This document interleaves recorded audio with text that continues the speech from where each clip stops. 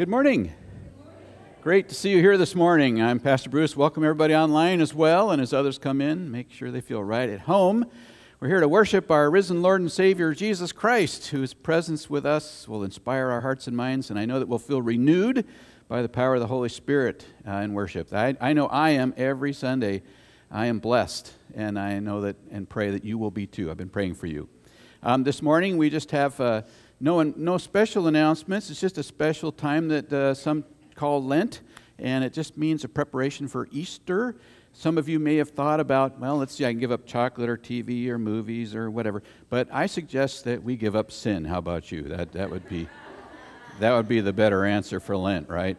So I'm sure there's chocolate in heaven and all that, so it'll be all right. So let's begin then with a word of prayer. Let's thank God for who we are in Christ Jesus and what the Spirit is doing.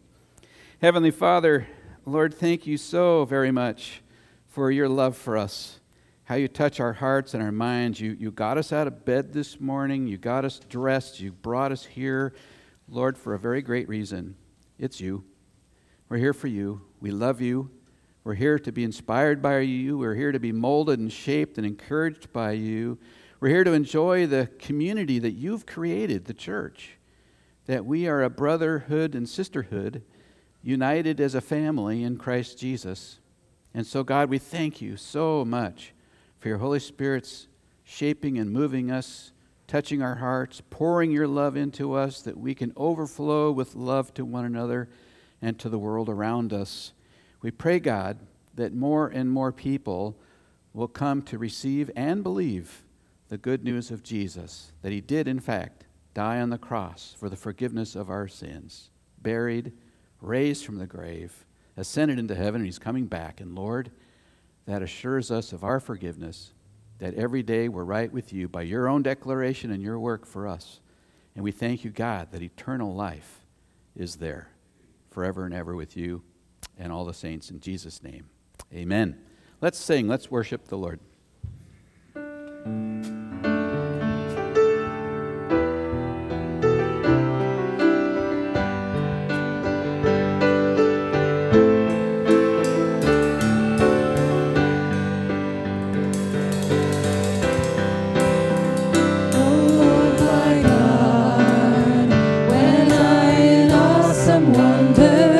Consider all the worlds thy hands have made.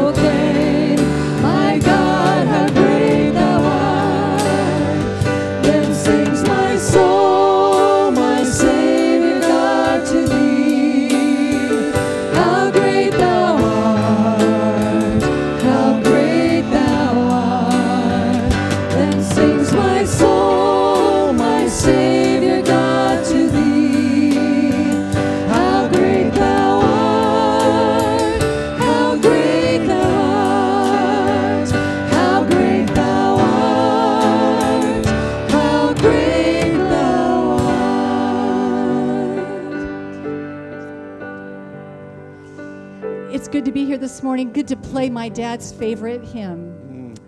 That was his hymn right there. All right.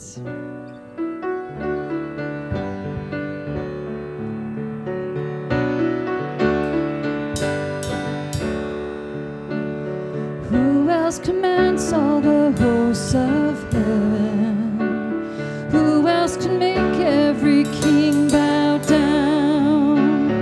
Who else could whisper and darkness trembles? Only holy God. What other beauty demands such praises? What other splendor outshines the sun?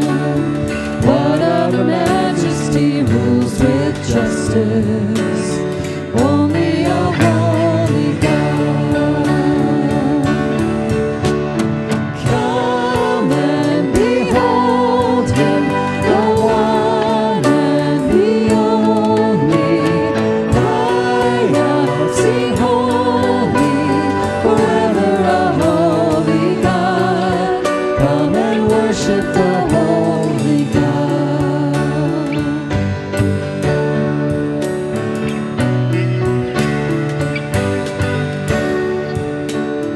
What other glory consumes like fire? What other power can raise the dead? What other name remains undefeated? Only a holy God. Come and behold him, the one and the only. Cry out, sing holy, forever a holy God. Come and worship the holy God. Come and behold him, the one and the only. Cry out, sing holy, forever a holy God. Come and worship the holy God.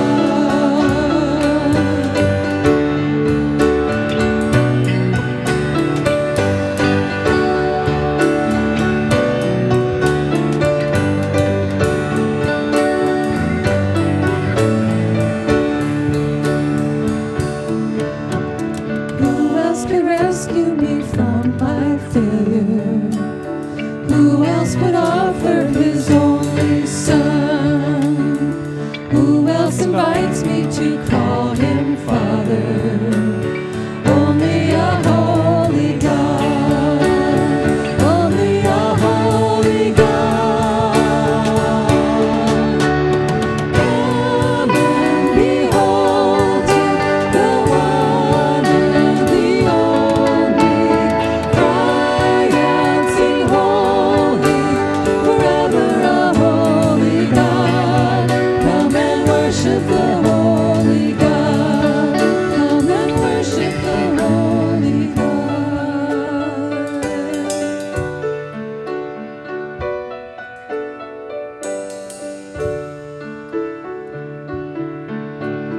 Come and behold him, the one and the only.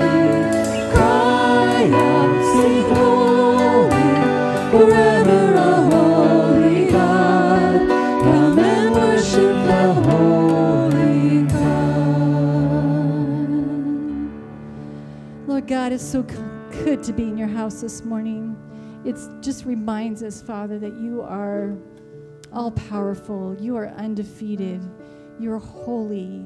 Father, you are strong, and you are our Father.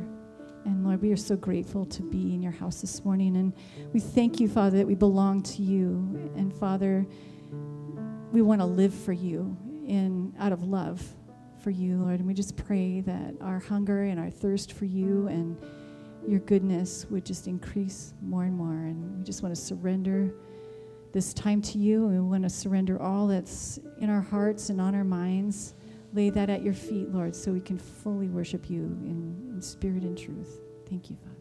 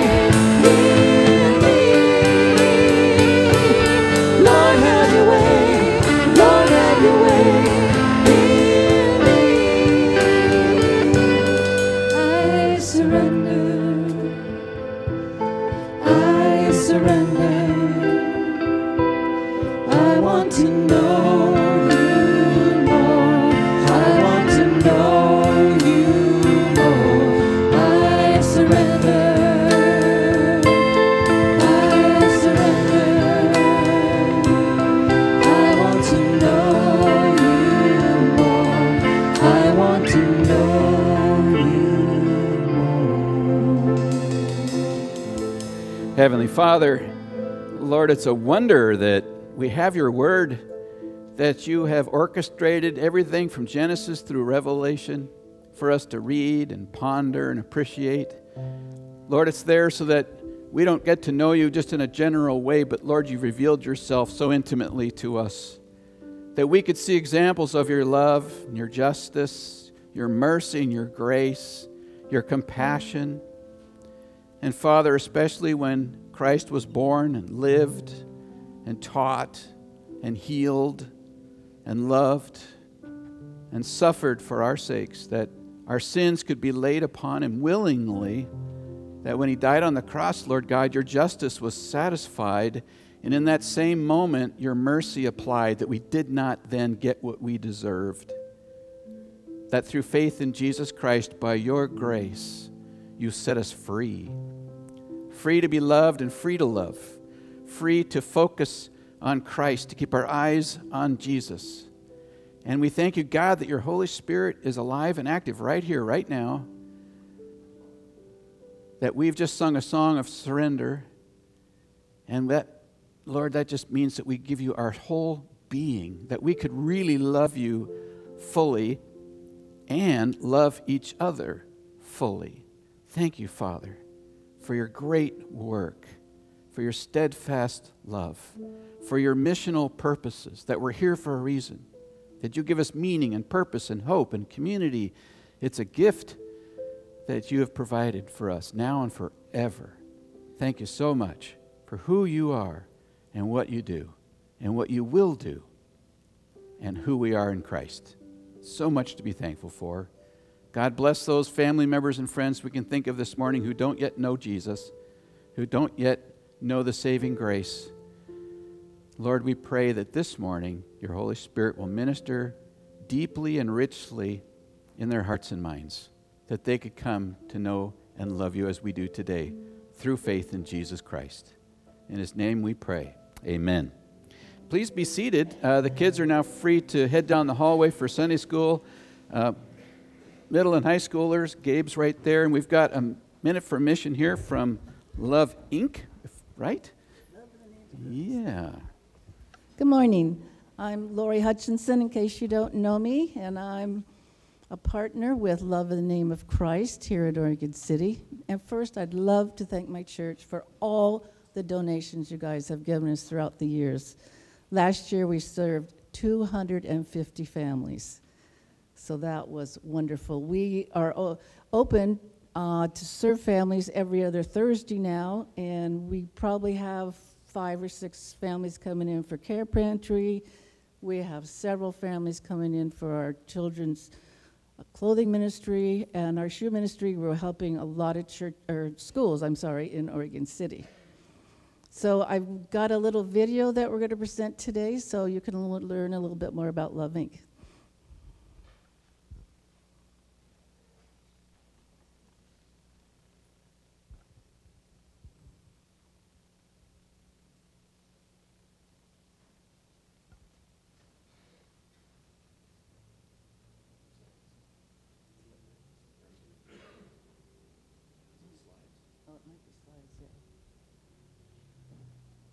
So our mission is to mobilize local churches and transform lives and community in the name of Christ, and our vision to seek Christian churches united in purpose and fully engaged in activity, living out their faith by lovingly serving people in the need of their communities. Many organizations have staff. Few organizations bring caring and loving and trained Christians alongside individuals whose most basic need is someone to love them and ultimately share Christ with them. The role of Love in the Name of Christ is not to replace the church, but to help churches distribute their skills, gifts, resources, and to love communities' need in the name of Christ. We believe the local churches is God's answer to community brokenness and a part of his plan of redemption and restoration. Therefore, we mobilize local churches to offer redemption, compassion, a holistic approach to caring for people in all areas of life: spiritual, mental, emotional, relational, material, and physical. Local churches draw closer to Christ's heart when they care for people in need by working together, reflecting God's image, affirming potential. As a result, God transforms life inside and out the church. I'm going to read this one. Yeah, I don't really need to read all this to you, so you guys can read it.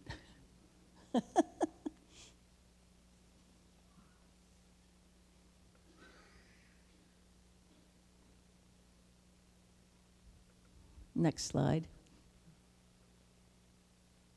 So get involved. We have a prayer team. We have blue bags for the bottle return, and each of those 5 or 10 cents now goes to Love Inc. We write to students of Clackamas. We always need volunteers we have a call center, we have data entry, we have a lot of positions that we need help for. And you guys donate financial material as needed. We appreciate that. And our website up there, if you have a furniture donation, we have a furniture ministry in Canby, which served over 100 families last year. You can go on our website, and there you can find out how to donate furniture. That's how we get all our furniture, that families like moms coming out of a situation where they have no furniture, they are able to go down there and pick up furniture for their home, beds for their kids, sheets, all that kind of stuff. So it's a really wonderful opportunity down there.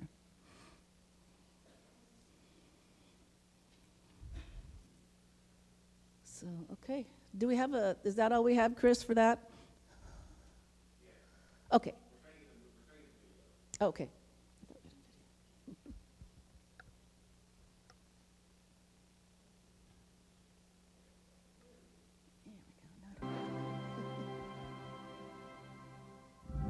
We are Love Inc. That's not incorporated, but rather in the name of Christ. We are a non-denominational ministry on a mission to mobilize local churches to transform lives and communities in the name of Christ. Simply put, we help churches help people. Why? Because we believe there's nothing more powerful than churches working together as the body of Christ. As the body of Christ, every Christian church, regardless of denomination, is called to serve their neighbors and share their resources. They are called to walk with people who are struggling, within their walls and out in their community.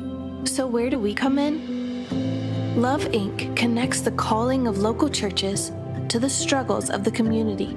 Here's how Love Inc. works. A community member with a need calls a local church. This could be a simple request, like diapers for their child, or food for their family, or something bigger, like a bed for their daughter, a ride to a medical appointment, or some other type of support. And they ask, "Can you help me?" The church can say, "Yes, we partner with other churches so that we can." Call Love Inc. to learn more. So they call, and we pick up. We listen to them. We get to know them, their strengths and struggles, their hopes and dreams.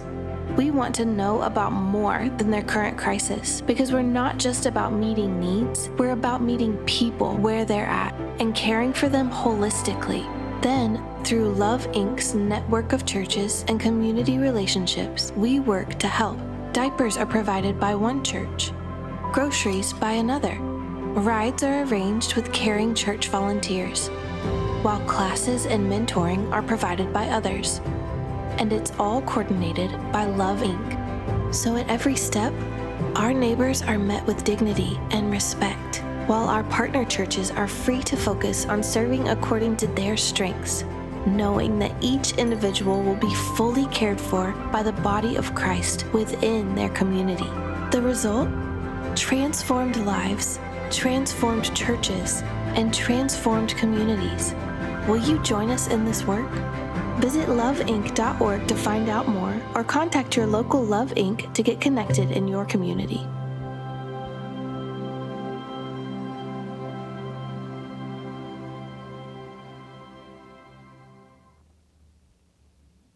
Thank you so much for your time. I'll just add to what she said. The head of the Love Inc. here in Oregon City used to be the missions pastor up in a big church in Vancouver, and he felt very called by God to lead in this ministry. And if you're wondering how interactive they are with the people, they've set aside just the handout and see you later and we try and help, but they're really more engaged and they're very interested in the interactive, more long-term impact that they can have in people's lives. And so I'm really grateful for what Love Inc. is doing. And it's not just here in Oregon City, but there's Love Inc.'s all around. First time I heard of it, we were at a church in Seattle, and there was a Love Inc. set up there too. And so it does a lot of good. And I'm thankful for the leadership. I'm thankful for what they're doing. I'm also thankful for our tech team back there that pulled that video off, which is a good reminder. We could always use more volunteers. And if you're sitting here thinking, I'm glad that wasn't me, don't worry about it. I'm in the same boat as you. But we can teach and mentor and train. So if you're interested in that ministry as well, we'd hope you would think about it. Thank you so much. There's so much good going on out there, and we sometimes lose track of it. Really grateful for our partners in Christ. Let's begin with a word of prayer, and then we'll jump to Romans chapter 14. Heavenly Father, we come to your word, and we thank you, God, that the words that Paul wrote to the church in Rome, Lord God, Paul knew would be read by many, including ourselves this morning. We pray, God, that your word will come alive in our hearts and our minds, that our spirit truly would be walking in step with yours, that the love we have for each other would grow and be welcoming and accepting of things, Lord, that maybe our conscience or our traditions might lead us to value. But Lord God, we're biblical people. We've got the manual of operations called the Word of God. And we thank you, Lord, that those words are operative in our lives together in Christ for your glory. In Jesus' name, amen. This morning, we're going to read through a little bit of a longer stretch than I've been looking at. We're going to look at the first 12 verses in chapter 14. It could be broken down even more. Some do. I chose not to. This is part of a longer section. If you wanted to read everything that Paul has to say about what we're going to look at, you'll have to read through chapter 15, verse 13. So it's quite a long stretch, about a chapter and a half, with a singular topic per se, but he's addressing different people in the church that over time can cause divisions amongst ourselves unintentionally, but maybe even with a good heart can still create disunity. And what we want to look at is to see what Paul says about what he calls disputable matters, or what I would say non-essential matters that can creep up in anybody's life, whether it's your family or your church or in your community. Hear now the word of the Lord. Accept him whose faith is weak, without passing judgment on disputable matters. One man's faith allows him to eat everything, but another man whose faith is weak eats only vegetables. The man who eats everything must not look down on him who does not, and the man who does not eat everything must not condemn the man who does, for God has accepted him. Who are you to judge somebody else's servant? To his own master he stands or falls, and he will stand, for the Lord is able to make him stand. One man considers one day more sacred than another man considers every day alike. Each one should be fully convinced in his own mind. He who regards one day as special does so to the Lord. He who eats meat eats to the Lord, for he gives thanks to God, and he who abstains does so to the Lord and gives thanks to God. For none of us lives to himself alone, and none of us dies to himself alone. If we live to the Lord, and if we die to the Lord. So whether we live or die, we belong to the Lord. For this very reason, Christ died and returned to life, so that he might be the Lord of both the dead and the living. You then, why do you judge your brother? Or why do you look down on your brother? For we all stand before God's judgment seat. It is written, as surely as I live, says the Lord, every knee will bow before me, every tongue will confess to God. So then, each of us will give an account of himself to God. Again, this is part of the beginning of a very long section, which really makes me think that there was tremendous issues in the Roman congregation at the time that Paul dwells on for a lengthy bit. Now, writing things and taking time to transport them and all of that was not cheap. And so for Paul to take the time to pencil out or to write out on vellum or whatever he used, the writings that we have tells us that there's something very important going on. The church is struggling with divisions. Not only are there divisions amongst Christian Jews and Gentile Christians because of the hierarchy of who's more important and who got there first, and the Jews were exiled for a while and came back, and the Gentiles had gotten along just fine without them, and so they were like, where's our place together in all of this? But even more than just those divisions of race and Old Testament, New Testament time frames in Christ, there were issues over things that Paul said didn't matter. There are certain things that people get all hung up on, and I call them hang-ups and hiccups, that stop the body from truly embracing each other in love and can cause all kinds of divisions. In the church, apparently, it was struggling with an unloving atmosphere and judgmental attitudes about those things that the Bible did not clearly say were sin. They didn't matter. So the problems became that certain traditions or certain matters of conscience were rising to the level of righteousness and rightness with God. And anything that didn't match your conscience or match your traditions were considered to be sinful or subpar and inferior to what we were thinking or you were thinking. Handled it the wrong way, the church was struggling with unity in Christ Jesus. There were divisions among them. And that can happen anytime, anywhere. The solution is, instead of judging and condemning one another on non-essential, disputable matters, what does Paul say? Well, remember that we're ultimately accountable to God for those very things and to accept one another. Now, you may have noticed that he talks about weak Christians. That doesn't mean muscles. It doesn't mean that their faith is inferior, like they're somehow weak in their salvation. That is not what he's saying. We'll look deeper into that. What he's saying is their conscience or their traditions are stopping them from exercising their freedoms in Christ. They can't do things that strong Christians can do. Strong is not better, and weak is not better. They're just different. And Paul says, don't get wiped out about strong and weak arguments over things that don't matter to God. They may matter to you, but they don't matter to God, except on an individual basis, your walk with God. So who would be the weak Christians? Well, Jews and Gentiles whose conscience prevented them from exercising all the freedoms that the Bible allows in Christ. Who are the strong? Those are the opposite. Those whose conscience and traditions didn't bother them at all. They were free to do the things that the Bible allowed and God affirmed. So what are the disputable matters? Any issue or principle that the Bible does not clearly say is a sin. In other words, don't make a bunch of rules when there aren't any. That's one of the basic messages you get in 1 Corinthians. Very similar passage there if you want to look it up.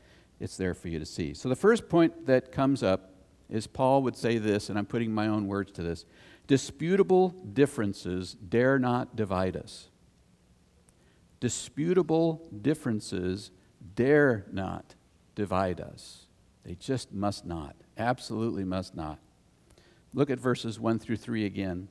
Except him whose faith is weak. Except him whose faith is weak, without passing judgment on disputable matters. Now, if it's indisputable, if it's clearly stated in Scripture, then there is no debate. But when it's foggy or gray or unstated, and the principles don't help us arrive at the answer, then we need to let God be the leader and the guide and the judge of that determination that each one of us can make. And I'll give you some examples in a little bit. One man's faith allows him to eat everything, but another man whose faith is weak eats only vegetables. The man who eats everything must not look down on him who doesn't, and the man who does not eat everything must not condemn the man who does. Why? Well, for God has accepted him. For God, it's a non-essential. Big deal, you might hear from heaven. Big deal. Get over it. Each one of us is accountable to God for matters of conscience when the Bible doesn't give us clarity on certain things. And that's something to keep in mind. So what does it mean to accept? The word accept doesn't mean, okay, that's fine. I get it. I accept it. I'm willing to say fine. But that's not what Paul means. It includes that, but it's more than that. The word accept is also used for food that you eat, consume, and becomes part of you. If I eat a donut, I've accepted the fact that I'm going to wear it. It's going to be part of me in a different form. When Paul says to accept one another, he's saying embrace them, welcome them. They are you and you are they, and we're all one together in Christ Jesus. Right? So accept one another is more than tolerance. It's an embracing. It's a welcoming. You're seeing a peer in Christ Jesus and not somebody more or less. We're family. Best friends don't have to agree on everything, do they? Do spouses have to agree on everything? If you're married, you know that is not possible. But when you're best friends, all those sorts of differences can be overlooked. It's the same thing in the church. We're the best of friends. Where's the unity that we agree on? Jesus Christ and the Word of truth. And when the Bible's not clear about it, and there are differences of how people approach certain issues in their lives, then we let those be and we embrace each other. We accept one another. We're family. And we will not let anything divide us. Romans 15:7, accept one another then, just as Christ accepted you in order to bring praise to God. I'm so glad that Christ accepts me. He embraces me. I'm his sibling, you could say, because we're all family in Christ Jesus, brothers and sisters together. He's my God. He's my Lord. He's the master. I'm the disciple. I'm the servant. But we're family, adopted by God. And that is something that, again, the Bible insists on, that we don't let anything divide us. Don't give Satan a foothold over things that don't matter. Now, what about faith? You might think at first that faith is maybe somebody's got more faith in Jesus, and the weak have less faith, and they're struggling in their faith, and they're not sure about their salvation. That's actually not to understand it. What Paul means by faith in this context is it's what their faith allows them to do. They might have they probably do. They have just as much faith in Jesus Christ and the assurance of their salvation as anybody else. However, in that faith, their conscience can sometimes, or traditions can sometimes stop them from exercising all the freedoms that God allows. And that's okay for them, accountable to God. Verse 2, for example, gives us an illustration. It has to do with food. How many of you have ever had somebody come over to your house and eat all the meat and potatoes and not one vegetable on the plate?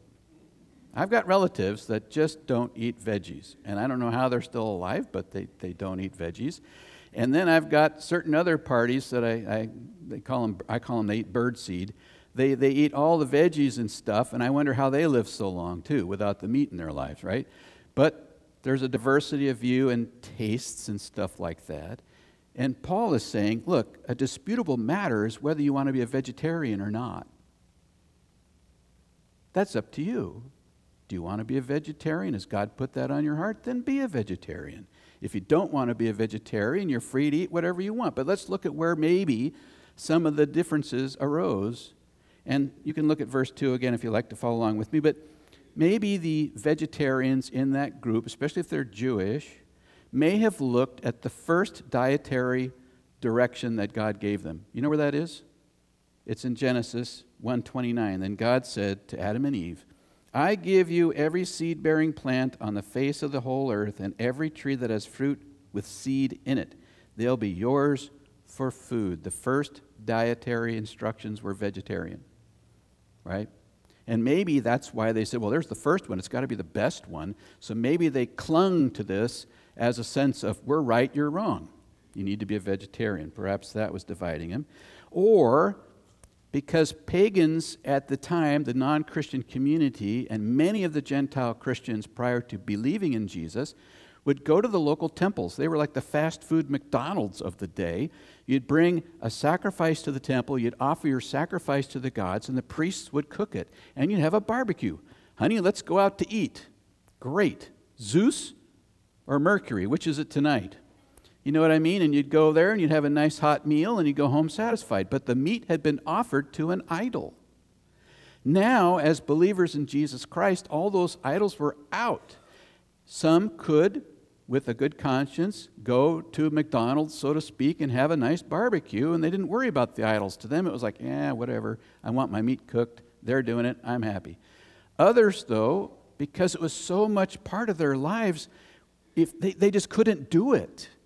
And so they're thinking, I can't eat meat at all because I'm afraid it's been sacrificed to an idol. And my conscience just upsets me so much. I can't go back to that. So they went to the vegetarian side of the house.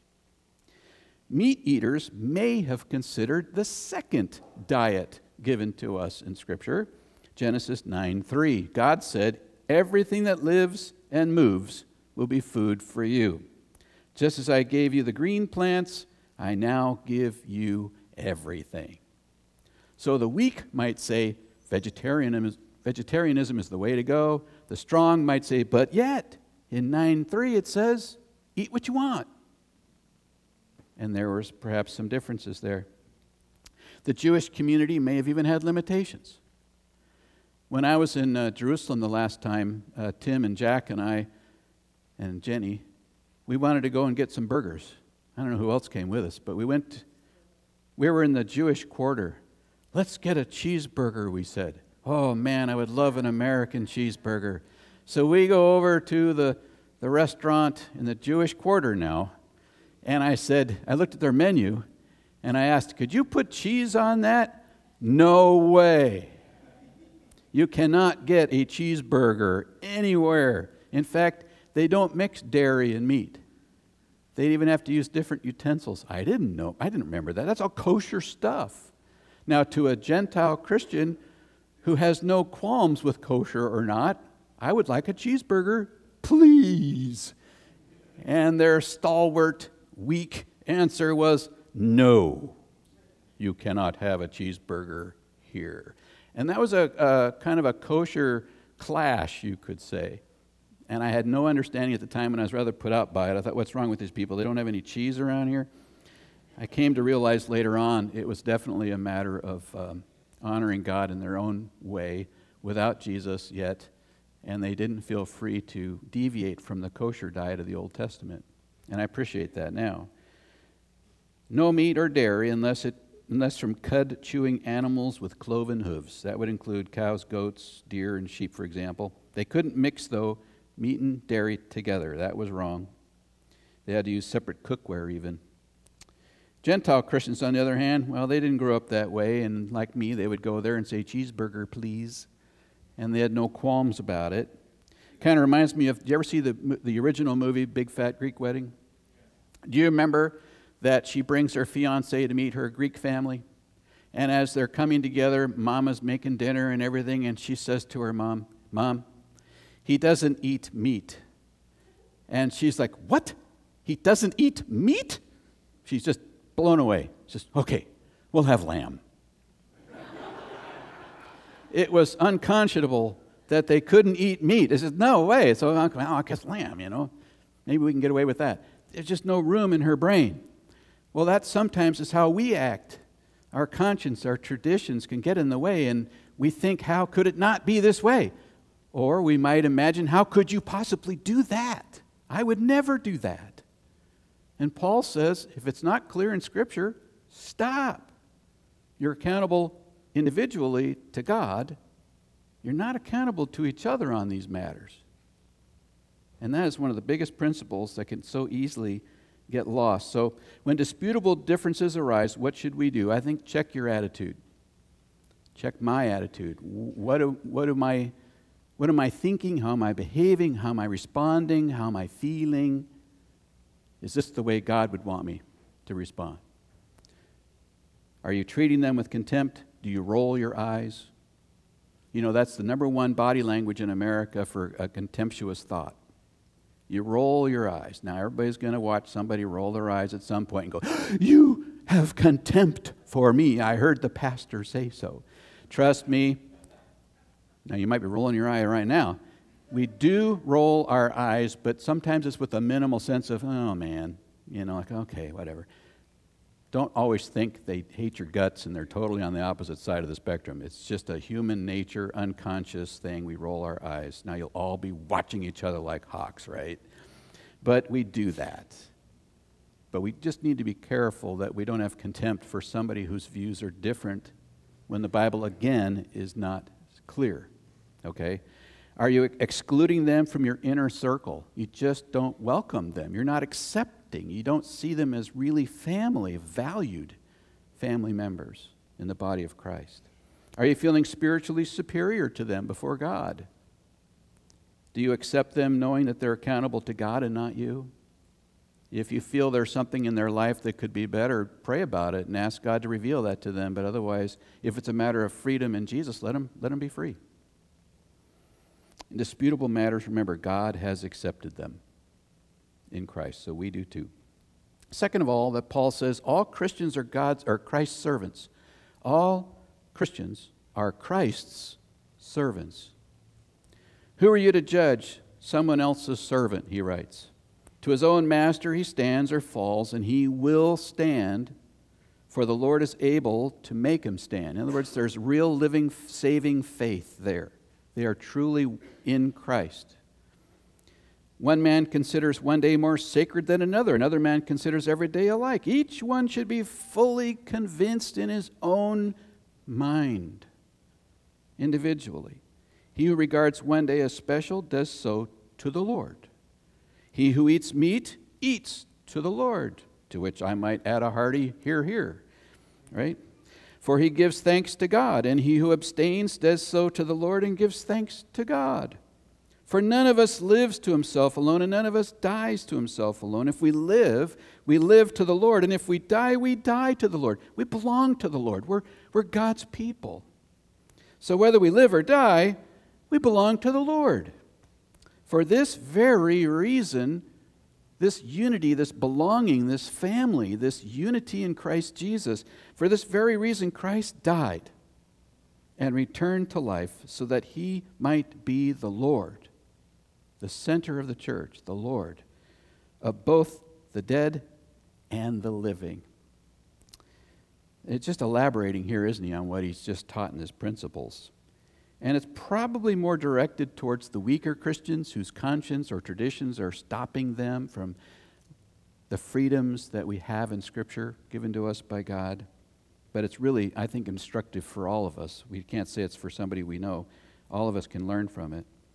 So when we get hung up with those hiccups and hang-ups on issues that the Bible does not give us clarity on, and the principles don't lead us to a conclusion, then Paul says, be careful you're not asking yourself or behaving in two ways. He says this, first of all, who do you think you are? Are you the master? Are you the Lord? Are you Christ? Are you God? Okay, no, I'm not. I'm a disciple of Jesus, and I've got the word that you've given us. I understand that. Okay, so I know my place. Another question he says is, are you their master, or is Jesus Christ their Lord? In other words, will I try and mold you into my image?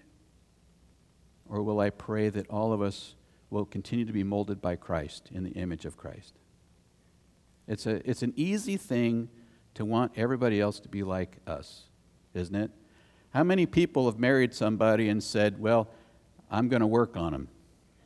You know, I'm going to train him up. How many, I'm going to be a little straight up here. How many people said, I'll never want to get married again after all these years because I can't afford to train somebody up again? Right? Yeah, I know. Well, we hear that too at Martin House. There's a lot of training involved. And you do rub off on each other, you know, and the good things can rub off on each other, and you grow and you learn together. But honestly, you don't want to get married to change somebody into the person you'd like to marry. You marry them for who they are, right? You should. And it's the same thing in a congregation. People come to church with all kinds of backgrounds, traditions, values, and expectations, tastes, matters of conscience. And the Bible says where there's clarity, there's unity, and that's what we want to keep our eyes on. And where there's differences of opinion, then let those breathe. Don't make rules for people to be like you, and don't look down your nose at anybody who doesn't agree with you in those matters. That's one of the key principles of Christian life together. So here's just a great question I ran across. Does a Christian rise and fall in favor with Jesus because you think so or because it is so? Does a Christian rise and fall in favor with Jesus because you think so or because it is so? In other words, I can't make those judgments on those non-essential, disputable matters. That's you and God. So, strong or weak, Jesus is the Lord of the conscience, and we need to let him be. Now, to illustrate, Paul gives us an example of sacred days. Sacred days. Some may be considered one day more sacred than the other. Others may consider every day sacred. He might be referring to Old Testament ceremonial rituals, Jewish cultural things that were coming out of the Old Testament, celebrations, could have been even Gentile ones, don't know. But there is a division there amongst them about sacred days and celebrations. Kind of reminds me in our own world that the Seventh-day Adventists will insist on worshiping on Saturdays, and we're worshiping on Sundays. And if anybody, tries to get into conflict over what day we're worshiping, it's really a waste of time because that's a disputable matter and a matter of conscience. Are they wrong to worship on a Saturday? No. Are we wrong to worship on a Sundays? No. It's not a matter to get all hung up over and all wound up about, but it can happen, and we don't want to get caught up in all that. Whatever you decide, Paul wants us to know we're serving the Lord above all else. All else. Whatever you think or decide to do it out of sincere love and regard for God. That's so important. Don't try and please me. Don't try and please your relatives. Don't try and please anybody else. You're living in the pleasure of God. And we should be as free as God allows us to be in our faith. 2 Corinthians 5:15, those who live should no longer live for themselves. Do you agree? Those who live should no longer live for themselves, but for him who died for them and was raised again. Third and last, because it's a little shorter sermon today, let God be the judge. Let God be your judge. Let God be their judge. Let God decide matters of conscience and values and traditions that are, again, disputable, that we don't have absolute clarity on. Look at verses 10 to 12. You then, why do you judge your brother? Or why do you look down on your brother? For we all will stand before God's judgment seat. It's written, as surely as I live, says the Lord, every knee will bow before me, every tongue will confess to God. So then each of us will give an account of himself to God. Paul's wrap-up here gives a couple of thoughts that we could ponder. I came up with a list of things that could divide a body of Christ. Why do I judge my brother and sister when they act differently than I do? Well, let's look at some things. How about dancing? Some of you have come up through different denominations or different churches, different families and traditions, and dancing, no. Others said dancing, fine. But it's a matter of conscience. What if I want to dance like David danced before the Lord, but I'm not getting down to my underwear, I'm not doing that. David did some way out stuff, and his wife got very upset with him for probably some quasi-justifiable reasons, but David wasn't going to let his enthusiasm for God get in the way, and on he went. We won't go back to the Old Testament and reiterate that story, but there's freedoms in Jesus that other people's conscience will stop them. They can't do it, and it's God's Holy Spirit in them that's saying, for whatever reason, don't do it. The worst thing we can do is say, oh, come on, dance, grab their arm, drag them out on the dance floor, get it going, come on. And their conscience is tearing them up. You're ruining their spiritual growth in Christ. There's a roadblock, and we'll look into that more deeply next week. There's a roadblock that you're creating in their maturity in Jesus. They're wound up in the moment and not wound up in Jesus. And that's a derailing of what God is doing in their life. We don't want to do that. How about drinking? Now that's a big one. Is it okay to have a beer? Is it okay to have a glass of wine? Is it okay to cook with wine? Because you don't really cook all the alcohol out of it usually, by the way, unless you're really careful and astute about it. What about the whole topic? Is it okay or not okay? Different people have very strong points of view on this. So did the Roman culture. It's a matter of conscience. Did they have wine in the scriptures? What was Jesus' first miracle? He turned water into grape juice. Didn't you know that? No, he turned it into wine because they were running out of wine. And when they tasted the wine, do you know what they said about the wine? You saved the best stuff for last. That's an amazing vintage. Wow, never tasted wine as good as that. Now, we're not saying, let's go out there and drink. But we are saying, if the Holy Spirit puts a check on you, and let's say there's alcoholism in your family. My dear friend Galen, who passed away, and we went to a service in Helena, he was a teetotaler because alcoholism ran rampant in his family.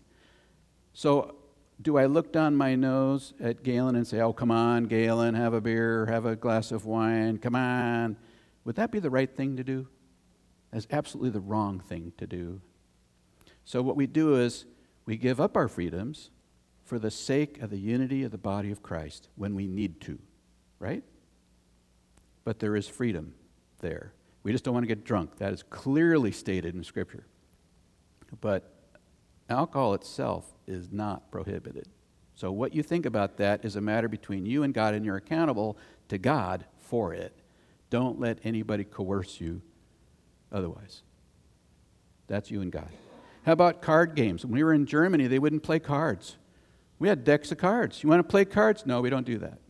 Why? It's just cards. But there was something in the culture, in the Lebenssoul mission culture, that they just couldn't play cards. We're not gambling or anything, and there's all that issue too. But what does the Bible say about it?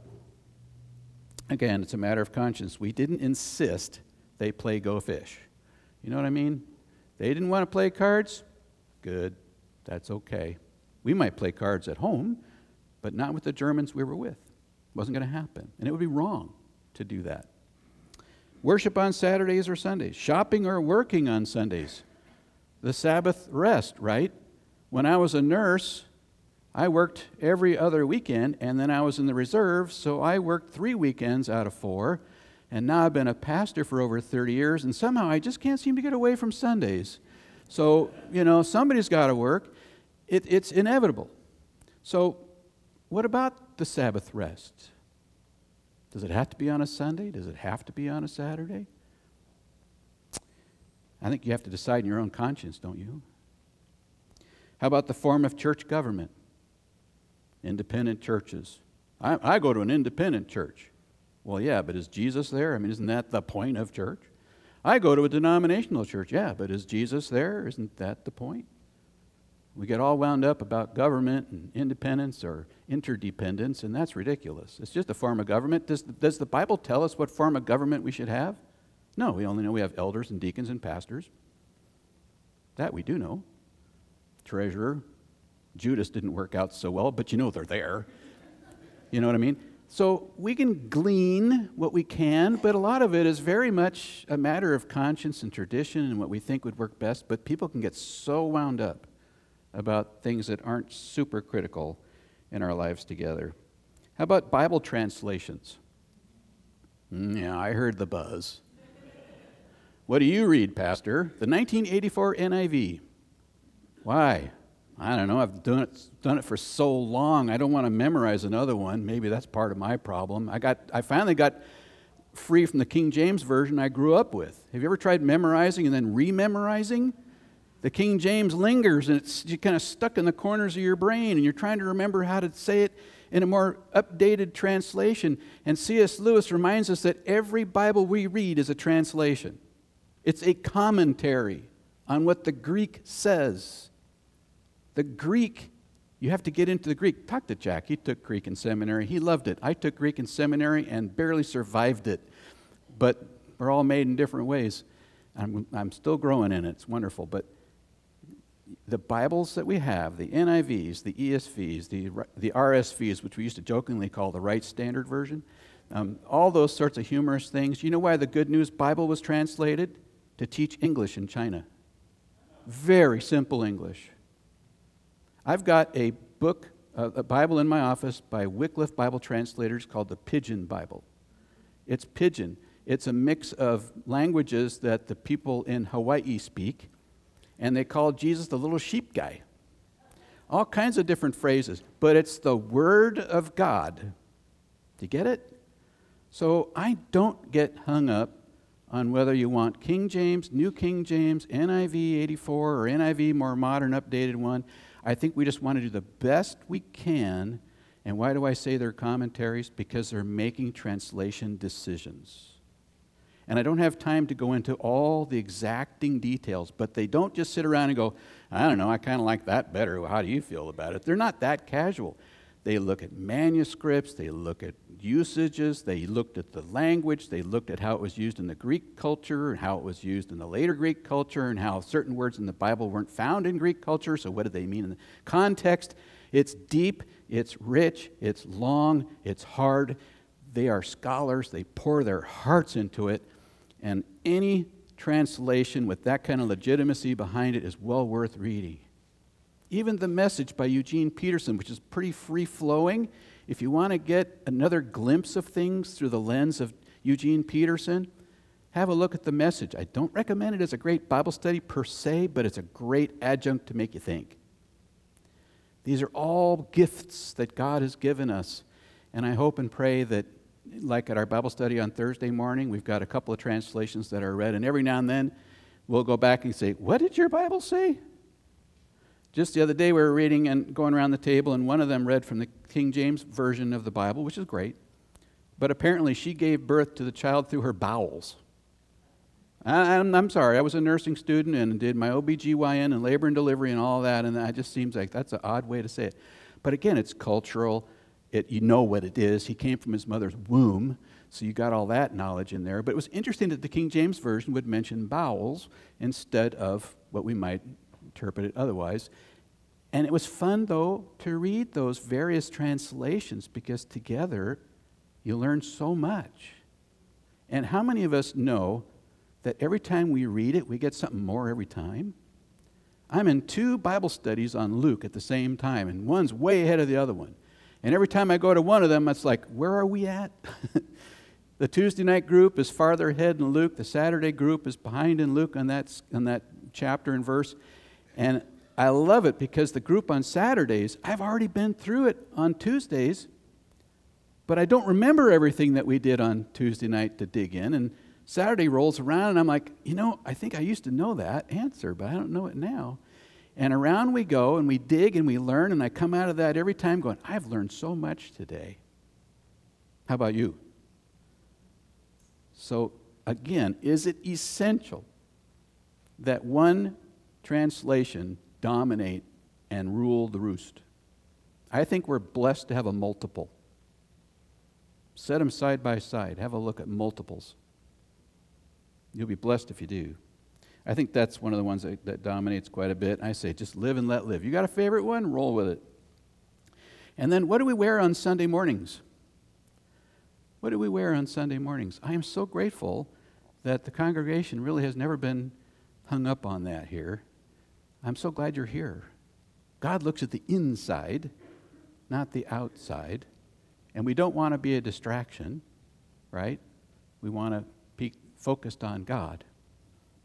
But these are things that can sometimes get in the way. I know one church in our area insists that men wear shirt and tie and a jacket, and women must wear dresses. And you may go there once or twice, but after they realize you're staying, they'll insist that you change your clothes. And I'm thinking more spiritually, and that's a gray zone. If they want to do that, that's good. That's fine. I'm not looking down my nose, but that's what they do. But for me, my conscience says I want to dress my spirit in Christ, first and foremost. I've talked to some people who say, I can't come to church because I don't have any nice clothes to wear. Literally, I heard that. It killed me. It's like, no, come. It's okay. Come. Don't let the clothes you wear drive you off. Jesus looks at what's in the heart. Jesus wants worshipers in spirit and in truth. That is very clear. The rest of it is commentary in terms of clothing. We want to look nice. We want to not misrepresent, but we don't need to overdo it or catalog or coerce or corral or control. It's your conscience and your tradition and your accountability to God that this is what you do. This is what we all want to keep our eyes on. So it's God's place to judge disputable areas for each and every one of us. Ultimately, though, we are accountable to God.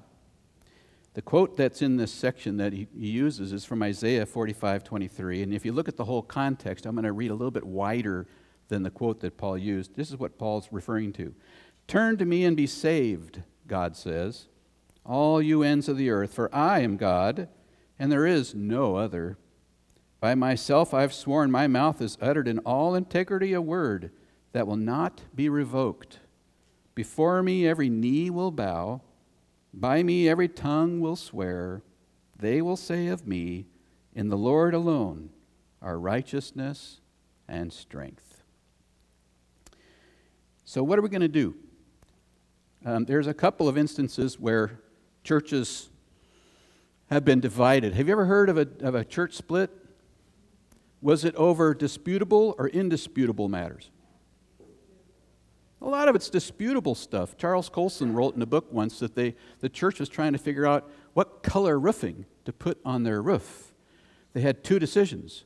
One was a reddish and one was a greenish. And the congregation decided that they would sit on the side that they were in favor of. So all the reddish crowd sat over there and all the greenish crowd sat over there. And they were so upset about the color that would be chosen that they got into a fight. And the police had to come and break up the church. And of course it goes to court, and of course it makes the newspapers. And there's another instance, by the way, they had bumper stickers on their cars that said, "We worship better at," in the name of their church. Well, that didn't work out so well for them.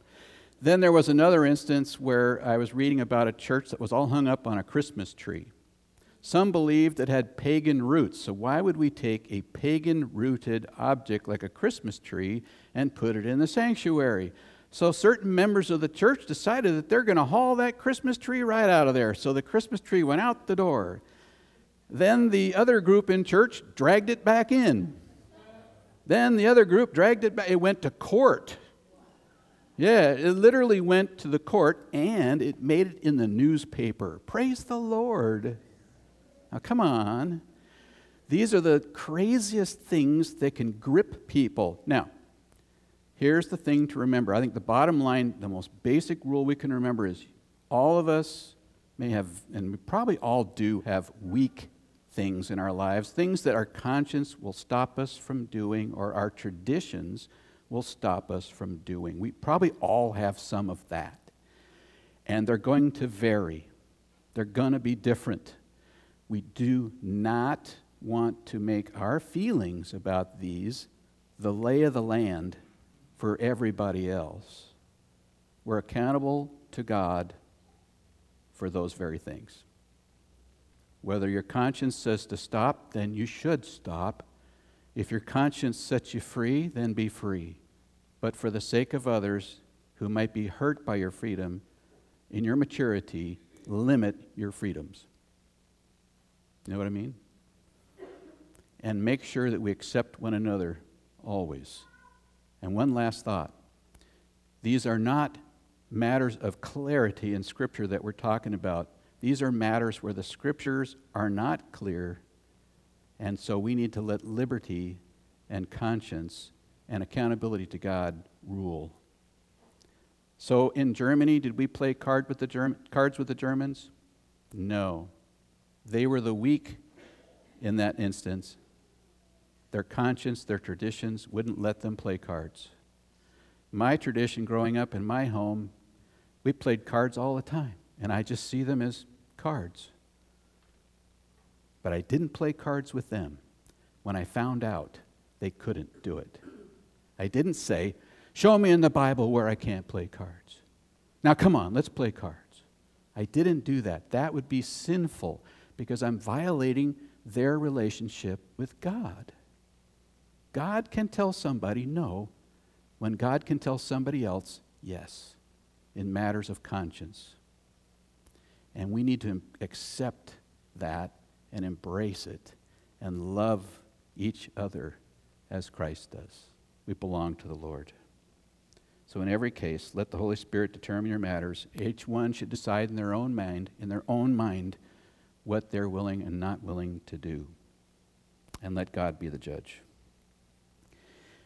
I think here at our church, we've done really well. I think there's two things that I always kind of shudder with.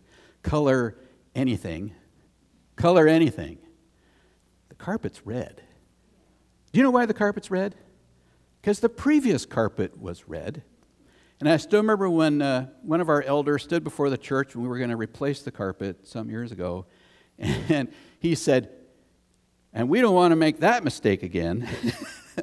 And I remember people in the congregation going, ooh. And I thought, I feel sorry for the poor souls that have to make that decision to choose the carpets, get it all here. I think we did go with something different in the entryway there.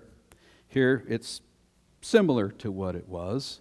Sometimes not doing anything different's the easiest road to go.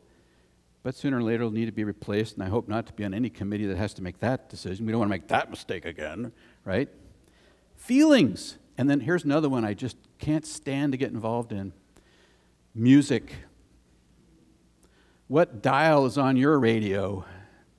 What do you listen to? Classical, hymns, praise music. Is it on the radio at all? You know what I mean? And then you come to church, and the old joke is there's something at church for everybody not to love. In other words, traditions and your own personal tastes and your own personal matters of conscience in those disputable, non-essential areas are true for all of us. All of us. And we just need to accept one another and be accountable to God for the choices we make, to embrace the things that maybe we wouldn't do or appreciate, but to be ready to say, I'm keeping my eyes on Jesus. I'm going to keep first things first. Where the Bible's very clear, I am equally clear. And when it's a matter of individual accountability to God for the decisions we make, then let that be you and God. And let's breathe in love together. We've got a big mission to fulfill. And in unity, the Holy Spirit is at work. And I'm grateful, thankful. Next week, part 2. The week after that, part 3. The week after that, he's going to take us deeper and more richer that we can grow together in Christ. Let's pray. Heavenly Father, thank you, Father, for a loving congregation. Thank you for your Holy Spirit's work. Lord, really to me, personally, the evidence of the Holy Spirit here in this body is the ability to embrace each other and welcome one another and love each other. And that's always been here. Even before we came, I saw the signs. I see the heart. And Lord God, I thank you that your Holy Spirit's at work in me and all of us here this morning. Lord, forgive us when we've rolled our eyes at things that you would not roll your eyes to. When we have a feeling of superiority or a sense that everybody should think the way we do about non-essential, disputable things. Lord, forgive us. We ask, Lord God, that your Holy Spirit continue to work in each and every heart here today, that we would truly accept one another, that we are truly accountable to God individually. Help us, Lord God, to accept the differences. And Lord, may our unity be centered on clarity and the truth of your word. Lord, help us to set aside personal opinions in terms of trying to coerce or to force. But Lord God, let the Holy Spirit breathe in each and every heart here today. There are differences. But Lord God, there is no difference in the gospel among us. There is no difference in the clarity of your word for us. Thank you for bringing us together. Thank you, God, that we are one in Christ Jesus with a mission. We love you, Lord. Thank you for the body of Christ. In Jesus' name, amen.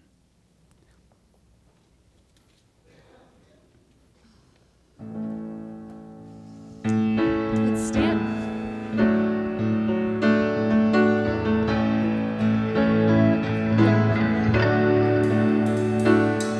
Let the word of Christ, my Savior, dwell in me today. May His goodness be reflected in all I do and say. Let the wisdom of my Father be the light upon my way. May His Spirit always guide me. I am willing to obey.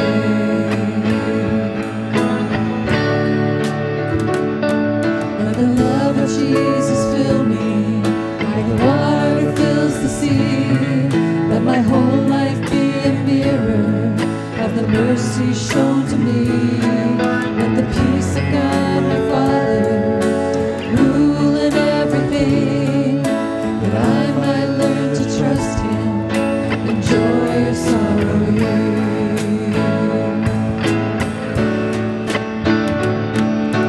This is my prayer to the King. He's worthy of glory, the best that I can bring. This is my prayer to the King. My life for His glory, my call and my creed. This is my prayer to the King.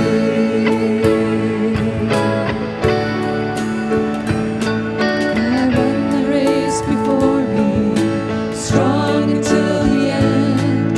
I will keep my eyes on Jesus and run the race to win. May His beauty rest upon me as I seek to win the lost. May I be a faithful servant to the message of the cross. This is my prayer to the King. He's worthy of glory, the best that I can bring. This is my prayer to the King. My life for His glory, my call and my creed. Oh, this is my prayer to the King. You're worthy of glory, the best that I can bring. This is my prayer to the King. My life for your glory, my call and my creed. This is my prayer to the King.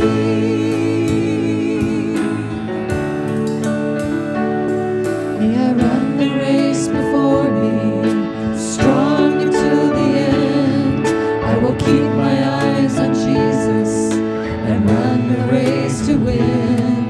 May His beauty rest upon me as I seek to win the lost. May I be a faithful servant to the message of the cross. May His beauty rest upon me as I seek to win the lost. May I be a faithful servant to the message of the cross. Just one note before we finish in prayer. For some of you, you may wonder, is this a disputable matter or a clear topic right out of Scripture? And you're wondering, you can always ask me, and I'll help you dig and look, and we'll seek and find together. That's an adventure that we have in Christ as a body of Christ. So I'm here. I'm available for you. Whether you're a first-time visitor or you're in another country, email works, and so do phone calls, and so do personal visits. I'm here for you. All right? We'll all grow. Let's join me in the Lord's Prayer. Our Father, who art in heaven, hallowed be thy name. Thy kingdom come, thy will be done, on earth as it is in heaven. Give us this day our daily bread, and forgive us our debts as we forgive our debtors. And lead us not into temptation, but deliver us from evil. For thine is the kingdom and the power and the glory forever. Amen. And may the love of the Father and the sacrificial grace of Jesus and the fellowship of the Holy Spirit be with you all now and forevermore. And all of God's wonderful people can say amen. God bless you. Come on down to the fellowship hall and enjoy each other's company. We'd love to see you there. There's goodies and things to drink down there. God bless you.